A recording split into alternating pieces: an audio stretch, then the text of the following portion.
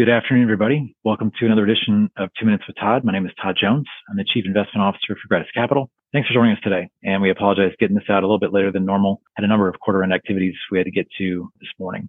Let's take a look at some market activity from last week. Last week was a pretty negative end to a very challenging quarter for asset markets.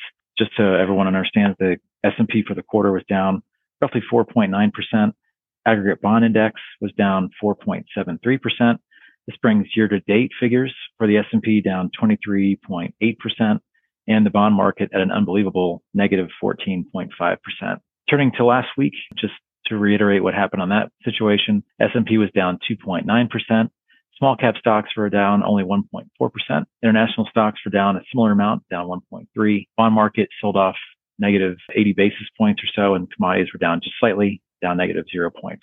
What was driving a lot of activity from last week? Well, there's a number of different things, I think, in the mix there. Quarter ends are always a little bit challenging because you have options expiration. You have a number of rebalancing cycles going on.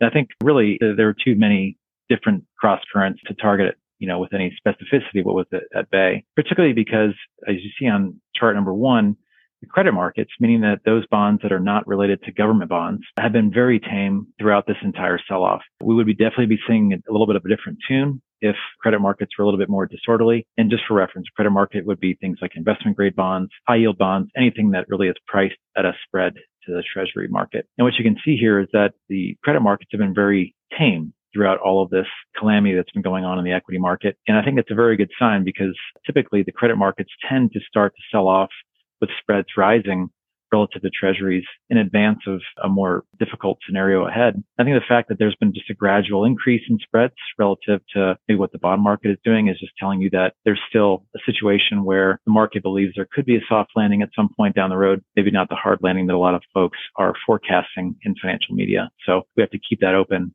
as an option that we're considering. More recently, though, I think there have been some continued issues within European financials we wanted to point out. European financials tend to be one of our favorite indicators to indicate whether or not we should be considering a heavier allocation to international stocks. And I think what the chart in front of you just says is that we still are nowhere close to being that much more positive on European financials, European stocks in general. But we're at the lowest weight our international exposure we've had for many, many years. And the reason that this is a challenging position is because you have some very heavily weighted European financials, Deutsche Bank, Credit Suisse, UBS, that as the chart 2 shows you, are just continuing to exhibit significant amounts of stress on their stock price, which increasingly puts them into a precarious financial position. More recently, Credit Suisse, you can see over the last 12 months, down 60% relative to down 40 on Deutsche Bank, down 36 for Barclays, and down 16 for the S&P. So magnitude of order difference in those share prices. But, what's going to ultimately end up with the European financials? Well, we have no idea. Probably a recapitalization situation or a takeover of some sort by governments that are in those regions because they realize those are economically important. But until we see these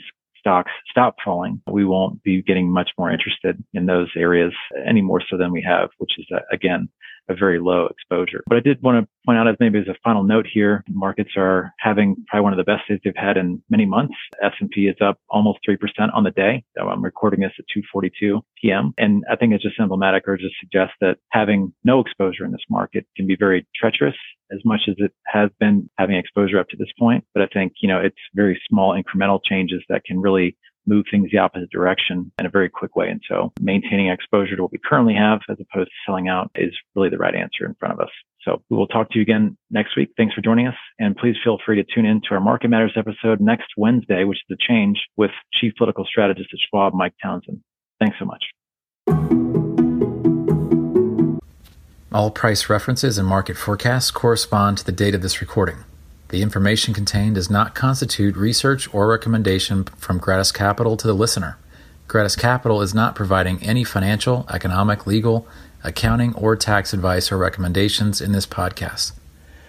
In addition, the receipt of this podcast by any listener is not to be taken as constituting the giving of investment advice by Gratis Capital to that listener.